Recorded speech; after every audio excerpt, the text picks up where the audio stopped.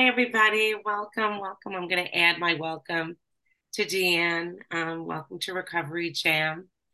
Um, and tonight we're going to talk about there's a solution, which is a great chapter because it's a chapter that lets us know that there's hope for us, that we actually have an answer, that there is an answer in the text here, that there's a solution to our problem. And so, before I kind of jump in and talk about the solution, I always want to start off with just a quick, well, solution to what? Like, you need to know that someone has a problem, right? And so, um, my own personal experience, why I'm here and I can talk about the solution, is because I've had a problem.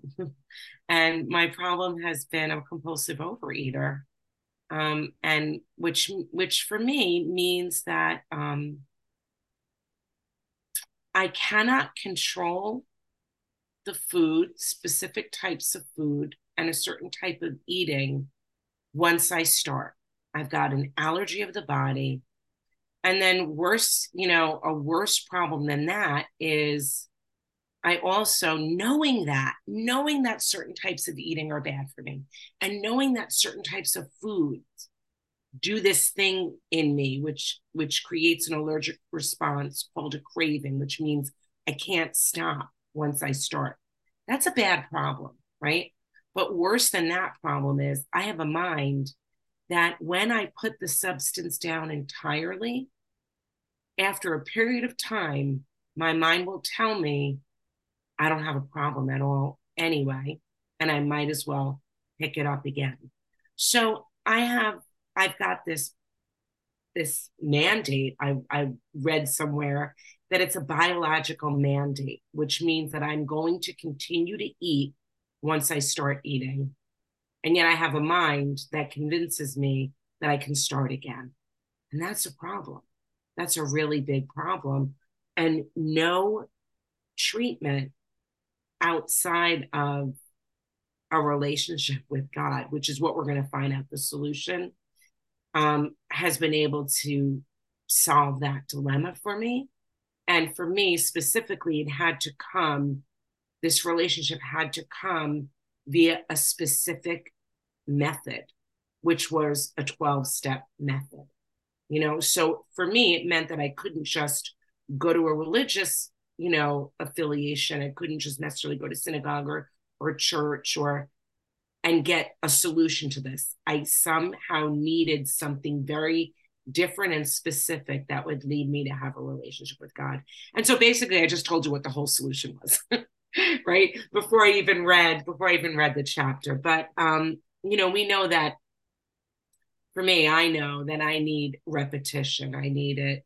I might need the opening intro to tell me what it is, but I need to really uncover it some more. So this is what the chapter is going to do for us. So if we open it up to page 17, it tells us here that we are people who normally would not mix, but there exists among us a fellowship, a friendliness, and an understanding which is indescribably wonderful. We are like the passengers of a great liner the moment after rescue from shipwreck, when camaraderie, joyousness, and democracy pervade the vessel from steerage to captain's table. Unlike the feelings of the ship's passengers, however, our joy in escape from disaster does not subside as we go our individual ways.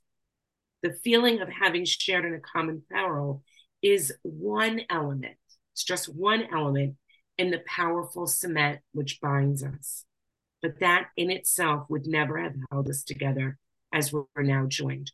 So yes, we might feel a sense of fellowship and a camaraderie and a connection because we have a shared problem. But just knowing that we have a shared problem is not enough to hold us together, nor is just having had that problem solved enough to hold us together. We actually require another piece that binds us together. And here's what it is: the tremendous fact for every one of us is that we've discovered a common solution. We have a way out on which we can absolutely agree and upon which we can join in brotherly and harmonious action. So the fact that we have a shared problem is one element. The fact that we have a shared solution is another element. But I think the real binding element is that we work harmoniously together in action to do something very specific, which is to help with the rescuing of still others, right? We've been rescued from the ship, right? From this sinking ship. And now the harmonious action that we participate in is assisting others in their rescuing as well, right? And so that's the great news that this book carries to those who suffer from alcoholism. That paragraph, that I just read, it talks about friendships that come from being rescued together. But those relationships don't endure once the rescuing is done, right? Just getting rescued together, people celebrate, celebration over. But ours continues indefinitely because in order for me to remain rescued, I have to help with the rescuing of still others. And we come to find that out later on, in working with others, that my ability to remain rescued is reliant entirely on, am I assisting others in getting to safety as well? Okay. My recovery depends, on the growth of my spiritual condition. And in our program, what that means for us is that the spiritual condition is sustainable only through cooperative, harmonious action. That my spiritual solution, my spiritual life, the well-being and health of my spirit is, am I being useful to others? Am I helping others? That's how we remain spiritually fit in this program. We're bound together through self-sacrifice and working with others. That's what holds us together. And those who've been rescued consistently get back in the water and rescue others, right? In fact, you can't remain rescued unless you do that very thing. Page 18 says an illness of this sort, and we've come to believe this is an illness, involves those about us in a way no other human sickness can. If a person has cancer, all is sorry for him and no one is angry or hurt, but not so with the alcoholic illness, right? So our disease of compulsive eating rarely is even viewed as a disease, or actually even an addiction. Like other types of addictions at least get the recognition of being an addiction. Not really for compulsive overeaters. There's a lot of people that think this isn't a problem, and so we get very little understanding. And very often we don't even give it to ourselves. The frustrating thing is that with this disease, the sick person often doesn't know that they're sick, right? Doesn't believe that they actually suffer from an illness. And here's the thing though, even once they discover that they have this illness, the sick person has no enthusiasm for the treatment. They're not very excited about the course of action. First of all, it usually starts with abstinence. Most people don't even want to be abstinent. They don't, and that was just the basic beginning thread, right? We're lectured. That's what happens to us. We get lectured, we get ridiculed, even fat shamed. A lot of people have had that experience of people, making you feel really bad about the physical consequences of this disease. And, although I suffered miserably from it, I mean, my top weight, I always say this, I was over 300 pounds and I was miserable. And even at periods when I was entirely abstinent and had lost weight, I was still miserable, right? I walked around in a state of perpetual misery. And I was miserable. And I think my family suffered from my misery as well. And even then, I did not take this problem seriously. Like, I didn't think it was that big a problem. And, hearing that it's a disease was a really important part of the process. Like, I remember hearing this is an illness, this is a disease. And at first, I felt a great relief at knowing that I have this disease. Like, thank God it's not my fault, right? I'm not to blame. But that's not enough of the solution either. Just finding out that you have an illness isn't enough of a solution. For me, doctors would repeatedly attempt to scare me, and family members would sit me down and give me a good talking to, and they would tell me that they were worried, and nothing worked. Nothing. Except something obviously did, right? Otherwise, I wouldn't be here. So what did persuade me? Right? What worked? If the doctors didn't work and my family sitting me down worked, nor did my own, I would give myself a good talking to. Some Monday mornings, I would try to squeeze into some clothes and I'd be like, that is it. That's it. You're going to start right now. You can do it. Come on. You've done, I would give myself, never worked. That didn't work either. So what did persuade me? What actually got me to take this seriously? Other compulsive eaters, other people who suffered from this, And so here we're told on page 18, but the ex-problem drinker who has found this solution, who's properly armed with facts about himself, can generally win the entire confidence of another alcoholic in a few hours. Until such an understanding is reached, little or nothing can be accomplished. So who gave me the solution? Who helped me take this seriously? Other problem drinkers, other problem eaters.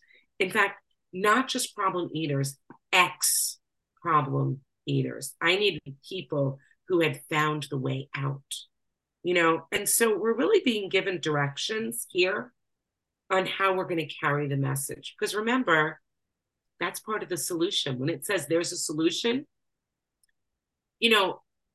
sometimes when people are new to program, they think they've got years and years until they're going to have to worry about helping anybody else. And I'm here to tell you that's not true. Like, that's actually has to start happening pretty quick. So we're given directions on how we're going to carry the message, how to win the confidence of others. That's our job. We're going to win their confidence. First of all, you have to be an ex-problem drinker, right? You have to be an ex-problem eater, which is why, you can't be a sponsor. You can't be out there sponsoring if you're not in a healthy state, if you're not in a recovered state. You've got to be an ex-problem eater. You can't be currently eating problematically and carrying the message, because you don't have a message to carry at that point. When we carry the message, we don't use frothy emotional appeal. Instead, we are armed with facts. So we meet people with facts, and not facts about the dangers of sugar. That's not the facts. We're not coming at people with the dangers of high blood pressure or being obese or being an anorexic or a bulimic. Nope, those are not the facts we come armed with. The facts that we come armed with are facts about ourselves. And so we talk about ourselves. That's how we carry the message. We talk about ourselves and our experiences. And what I find really what seems to draw fellows the most, people who are looking to get help the most, is when I share my story of my own suffering. When I share a particular aspect of the way that I suffered with this disease, because what that does is it piques their interest. It gets people interested. And the next paragraph also tells me precisely how I'm going to approach someone. So I'm going to talk about my own experiences, and here's how I'm going to make the approach. That the man who's making the approach has had the same difficulty, that he obviously knows what he's talking about, that his whole deportment shouts at the new prospect that he is a man with a real answer. So it's not that I'm going to be shouting at anybody, but my deportment, my demeanor, the way that I carry myself, the way that I present myself should start giving an indication that I have the real answer, that I know what the real answer is. And then it says here, no attitude of holier than thou, nothing whatever, except the sincere desire to be helpful. So when you're sharing, when you're sharing your story, it should never be that you've reached this level of perfection. In fact, I was talking to someone today and I was telling them that probably one of the best ways to tell is to share about a particular chapter about your story is you read the paragraph, you talk about it, you talk about what the directions mean in it, you talk about what it looks like when you're practicing them appropriately, and you talk about where you failed and how you have redirected and righted yourself. And that's because none of us are holier than thou. When we say we're recovered, not cured, we're not cured from being human. So we tell our truth with the sincere desire to be helpful. That's always what all of our words should be about, just to be helpful. No fees to pay, no axes to grind, no people to please, no lectures to be endured. These are the conditions we find most effective. So you should never be charged money. A sponsor should not ask you to pay them, right?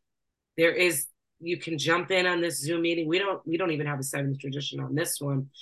Seventh tradition, by the way, is to support the fellowship in the meeting, but it's not a prerequisite for listening to the message, right? So what is helpful then, right? What is helpful? The right information delivered from a calm and humble messenger. People are not convinced when the person carrying the message has a superior attitude or has an axe to grind, meaning a complaint that they must discuss, right? So I should not be coming at you ever. None of us should, with a position of, let me tell you where this thing went wrong, right? And especially, I think we have to be very careful in Overeaters Anonymous because there's many different iterations of the rooms of recovery. There are different types of meetings, right? And I should never trash talk any particular, branch of a 12-step program ever. Or really, it should never be my place to badmouth any particular solution that anybody has ever found. That should never be part of the message that I'm delivering. It should not be a message of finding fault with, I sometimes hear it like we would say, oh, in the regular rooms of OA. I don't know what that even means. The regular rooms. Like somehow those were inferior rooms. And now that you're in this place, this is a superior room. And that should not be the way that we carry the message. Page 19 through 20, it says, of necessity, there's going to have to be discussion of medical, psychiatric, social, and religious. We're aware that these matters are from their very nature controversial. Nothing would please us as much to write a book which would contain no basis for contention or argument. We shall do our utmost to achieve that ideal. Most of us sense that real tolerance of other people's shortcomings and viewpoints and respect for their opinions or attitudes, which make us more useful to others. Our very lives as ex-problem drinkers depend upon our constant thought of others and how we may help meet their needs.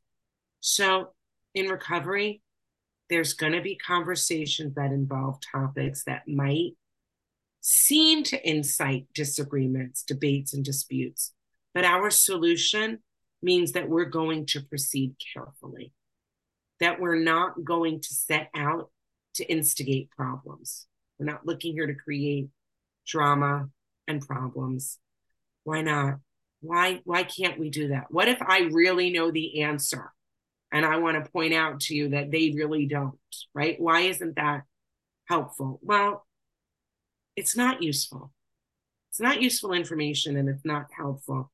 Our solution is to be useful, to be helpful, to meet people's needs.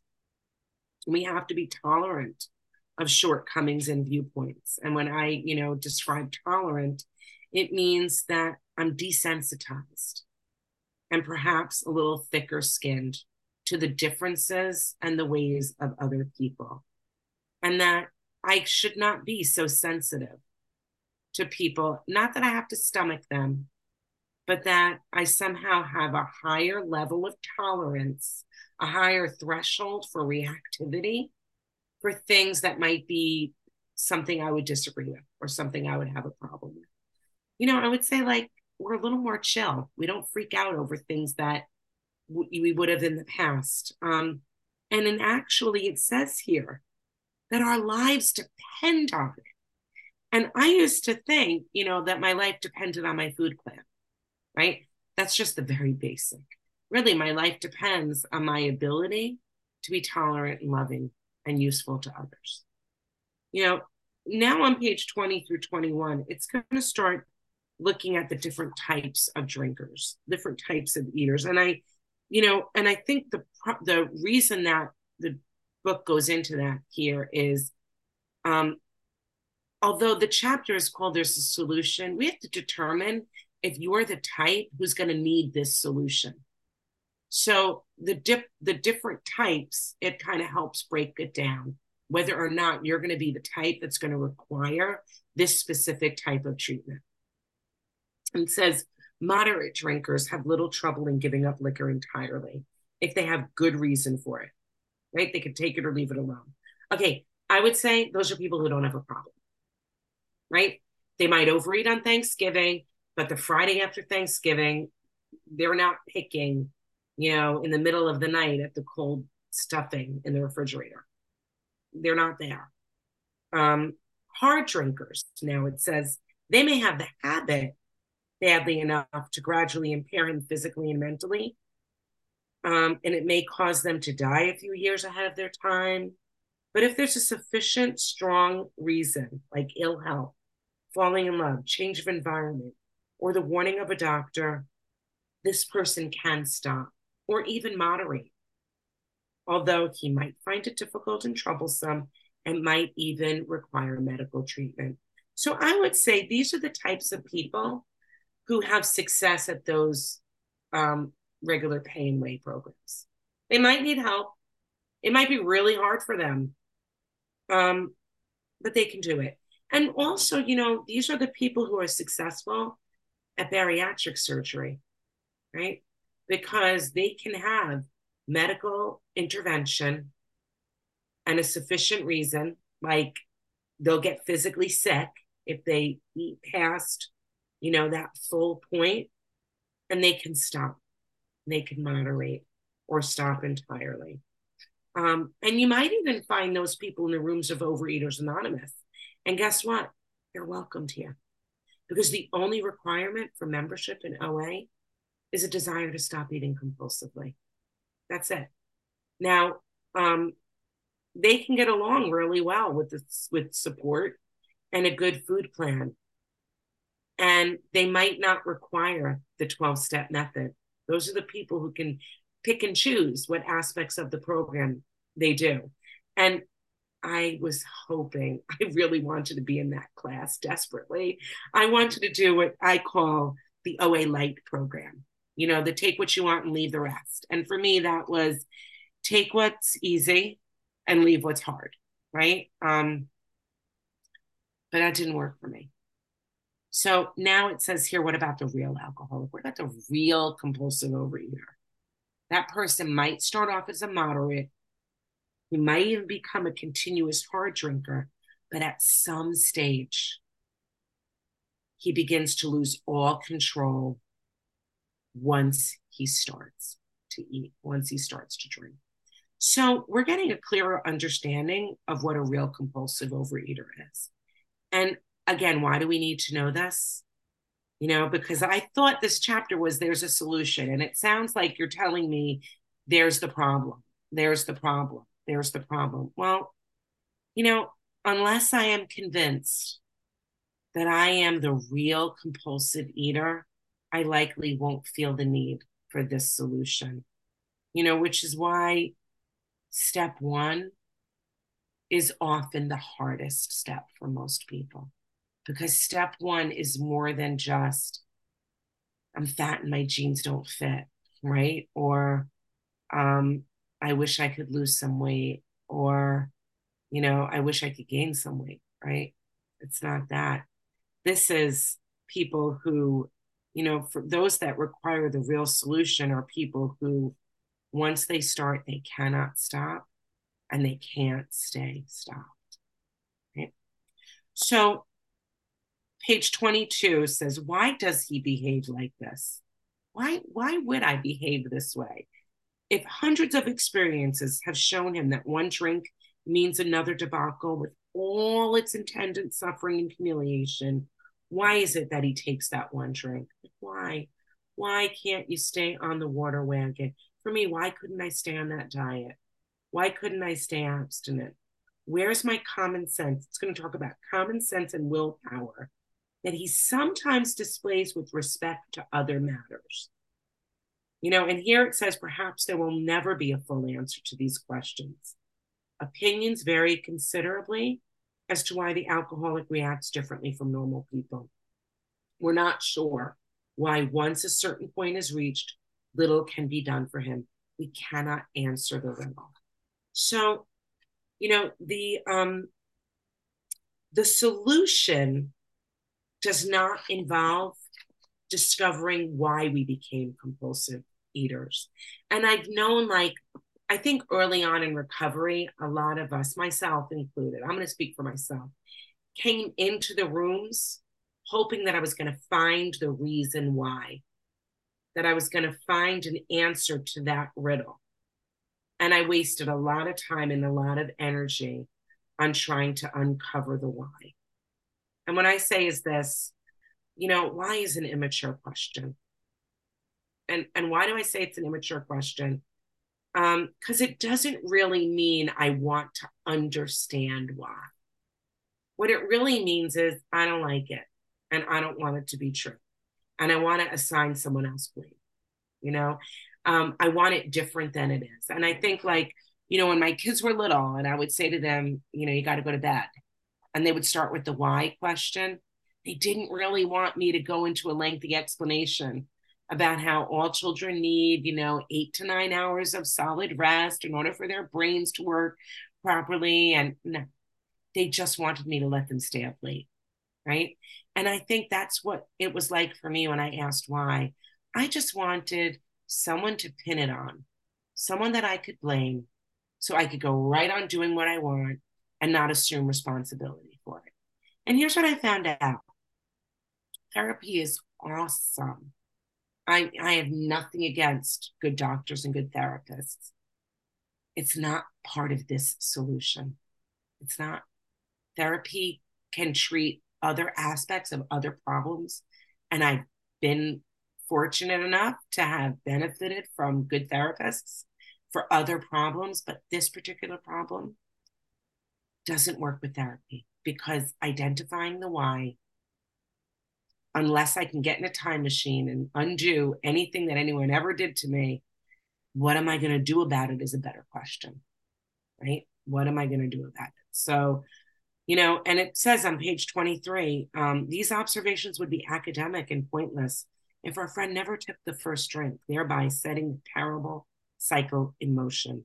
Therefore, we're going to find out what the real problem is.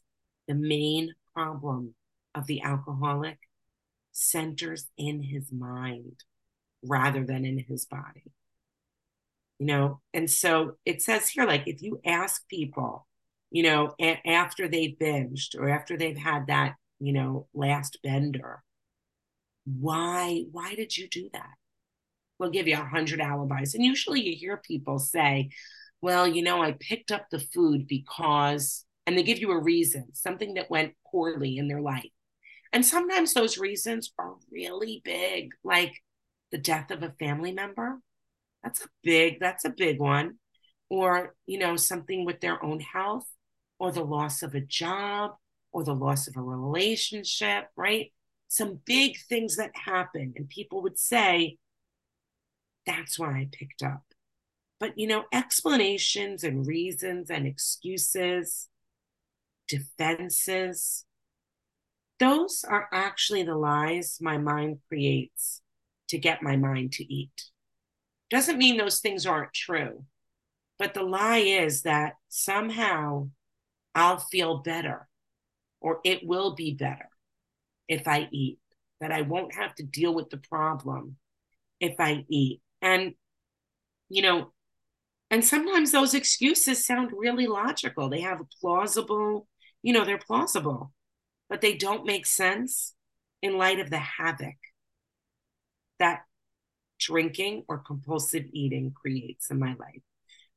And so they say it's like, beating yourself on the head with a hammer to quiet your headache. That makes no sense.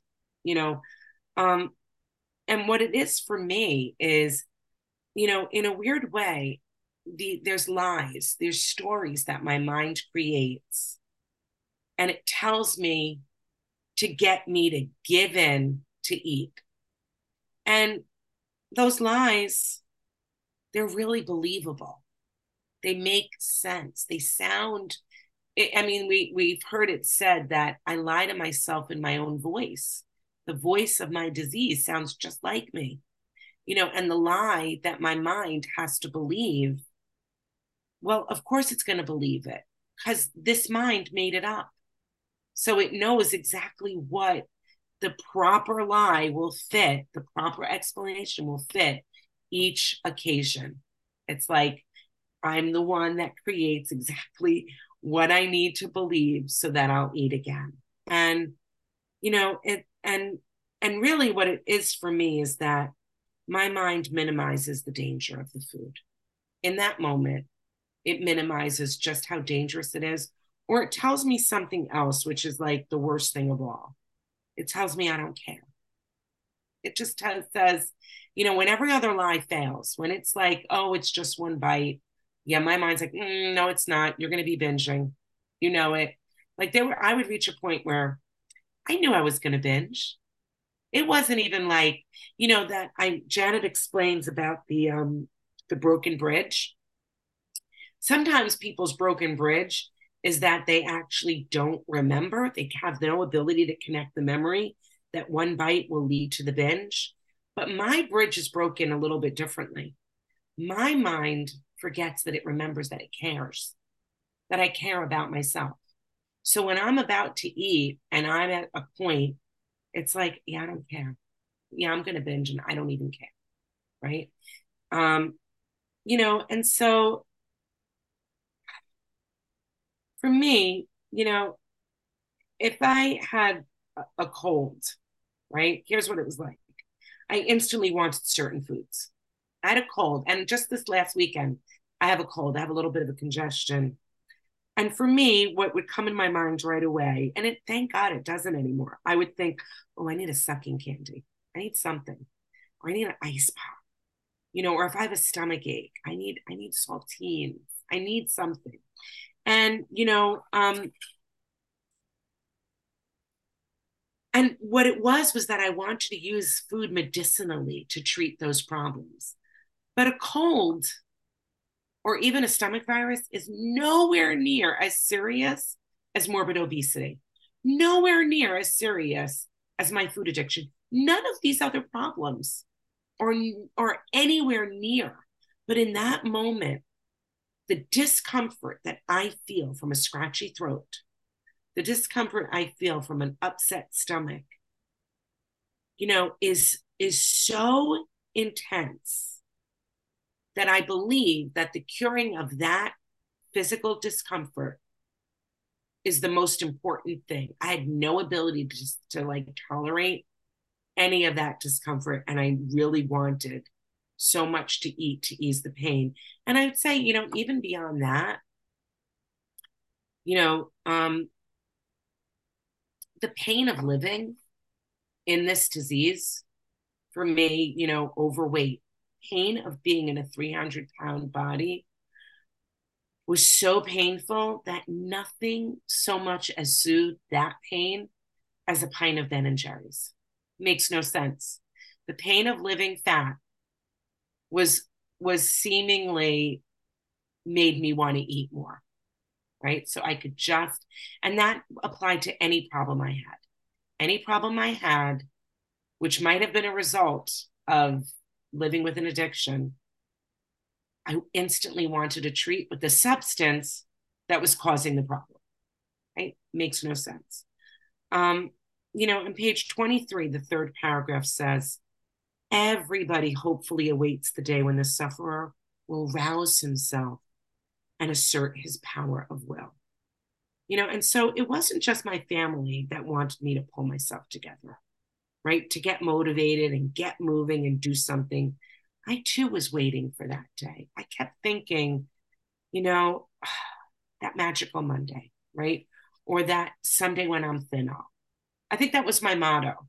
I could have had it on a shirt. Someday when I'm thin off. Someday when I'm thin off. There was like a whole list of things that I was going to do when I was thin. And I'd say like I was living my life only partly alive, waiting for the day, watching life from inside a window. And if that's where you're at right now, you can actually start living today in the best possible way, in the body that you're in, accept the physical form that you're in this exact moment in time. Just, one of the things that I would go back and tell myself now, if I could, is that you had just as much right to be on that beach as any other person on the planet. Just because I was fat, just because I was overweight did not mean that I did not deserve to be out there among the living. That was a cruel lie that I believed. And I believed that my disease kept me retelling myself so that I could comfort myself with the only substance, that seemed to do the trick just fine, which was the food. And so it says here that page 24, the fact is that most alcoholics, for reasons yet obscure, have lost the power of choice in drinking. Our so-called willpower becomes practically non-existent.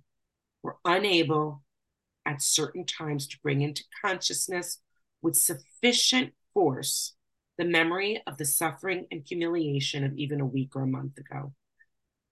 We're without defense against the first drink. So I would say this, I have willpower, but it disappears without any warning signs. It's just gone. All of a sudden, that willpower that I had to use against the fighting the food is nowhere to be nowhere to be found. It's and the I'm without defense. I can't bring into consciousness with enough force.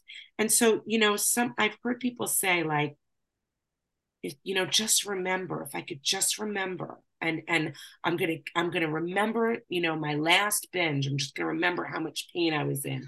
I have to tell you, I talk about my last binge and I talk about the suffering. I can't use that even today. That is not sufficient force because I tell it and I don't feel it the way that I did back then. It softens over time. I think it's almost like anybody who's given birth, who's had a baby. I don't know, a few months later, you don't remember how bad it hurt. You just don't.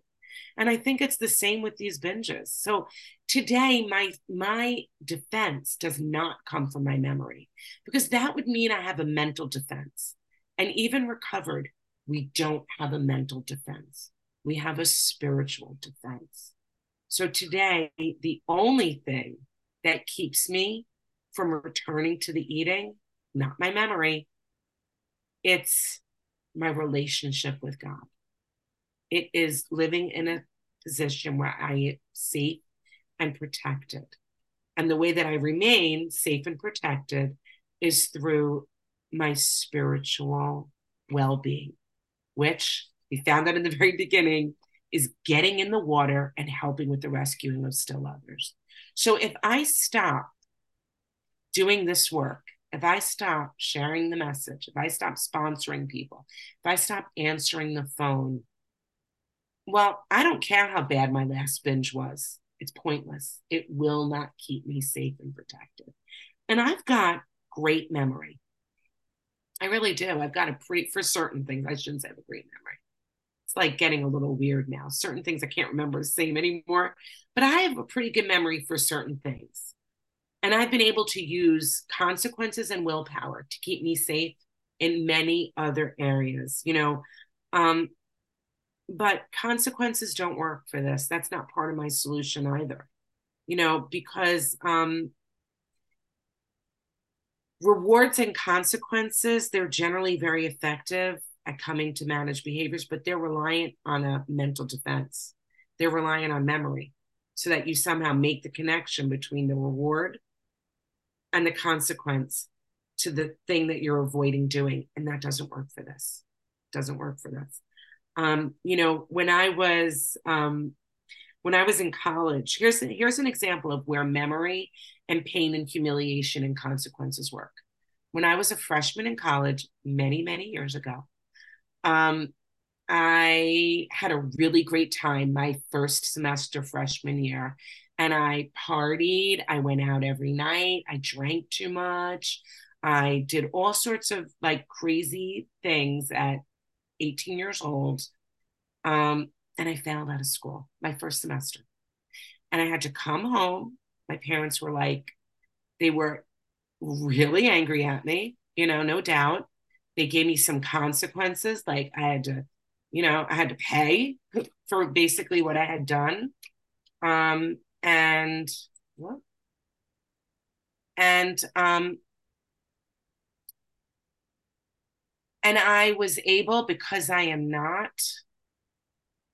thank God, a party, that was not where I'm an addict in that area. I was actually able to learn from those consequences. And I got myself together, and I never repeated that again. I learned how to do things in balance and in stride. That never worked with food. Consequences, embarrassment, pain, humiliation, never worked with this. I could not remember the pain and humiliation about what the food did to me with sufficient force. And so it says here that when this sort of thinking is established in an individual with alcoholic tendencies, if you're a real compulsive overeater, you've probably placed yourself beyond human aid. And unless locked up, may die or go permanently insane. But for the grace of God, there would have been thousands more convincing demonstrations. So what is it that's our solution? The grace of God. And what does it mean? What does grace mean? It comes from the word graciousness, and it means its root is to show favor, to show consideration and favor. And so our solution is that God is gracious, that we have a God that wants to be favorably inclined to us, that is favorably inclined to us. He wants what's best for us. My entire recovery is going to be reliant on the consideration and favor of my Creator, which for me is a step one. Step one means that I am here because I must have a miracle. That's my solution, which means I must have God's grace. That's what a miracle means. God's favor. And it's unmerited, unearned. And here's the other thing, always available. Like, that's just beautiful, that it really is available to anybody. It's only though, so then you might say, like, well, then if it's always available, why is it that before you came to take these 12 steps, why couldn't you access this grace? I don't know. I don't know the answer to that. But I can tell you that once I surrendered and I took these steps, as prescribed completely, I was, I was placed in a position where I was able to access this grace. And that for me has been the solution. And here's the thing, right? Nobody likes the solution. Remember, we're not enthusiastic about the treatment. No one likes self-searching, leveling of pride. Who wants to confess their shortcomings? I don't, right? But that's the process that's required in order for this to happen. And it says for successful consummation, and consummation means complete, finalized, like in a marriage, right? So it's almost like we get like married to this solution, to this thing for us. And why do we do it? Because we see that it works in others. We came to believe in the hopelessness and futility as life that we had been living it. So it's important that you really have a full step one experience, which means that this is futile and hopeless. And my life feels hopeless. And so what's happened is that we found much of heaven and have been rocketed into the fourth dimension of existence, of which we have not even dreamed. I have to say, I did not dream about living in the fourth dimension. My early dreams were so small. All I dreamed about way back then was being able to stop eating so that I could fit into smaller size clothes. That's where I was. My dreams were so small. Fourth dimension living it was so big. I didn't even know that I could dream for something like that. And so here it is. Here's our solution. The great fact is just this and nothing less. We have had deep and effective spiritual experiences, which have revolutionized our whole attitude toward life, towards our fellows, and towards God's universe.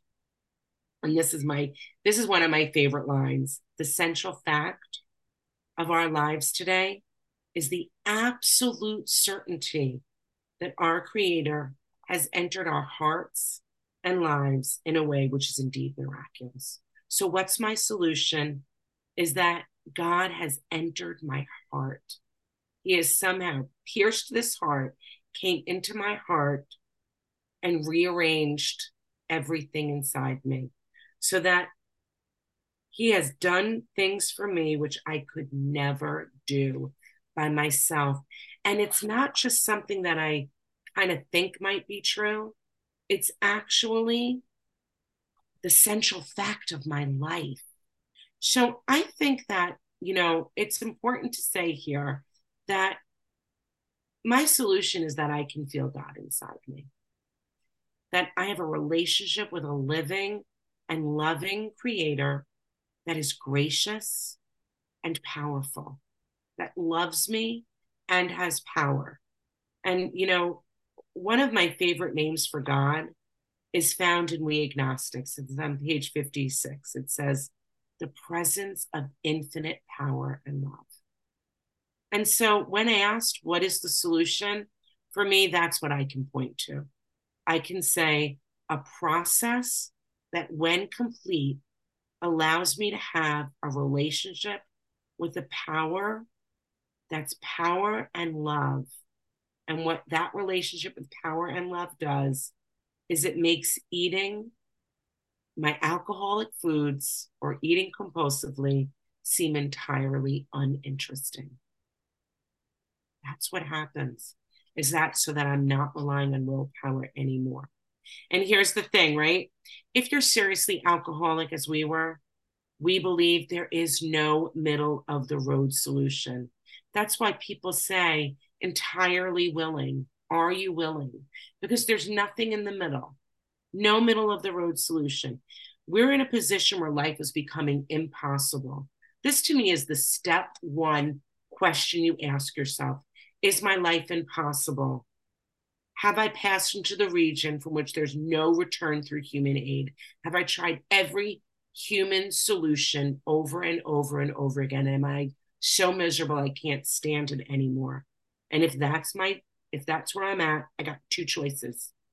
One, go to the bitter end, go back to the food. For me, it was go ahead and eat and blotting out the consciousness of my intolerable situation. So it means for me, go back and eat myself so that I don't even realize how miserable I am. Just eat myself to a coma, right? Walk around drunk and numb, live my life that way. And the other one is to accept spiritual help. You know, and so what I would say, that for me is a pivotal paragraph. And here's what it is. I'm going to end right after this. I'm going much longer than I wanted to. When you're at that point, door one, door two, right? I thought for a long time I could hang out in the hallway between those two doors, right? I'm going to stay in the hallway. Here's the food, and here's the solution. And one of the most beautiful things that happened for me is that the hallway dropped out from underneath me. There was no hallway left. I had two choices, right? Choice food, choice solution. And if you want to have a deep and effective spiritual experience, which is the only thing that can solve this problem, it is available to anybody. And with that, I'll pass.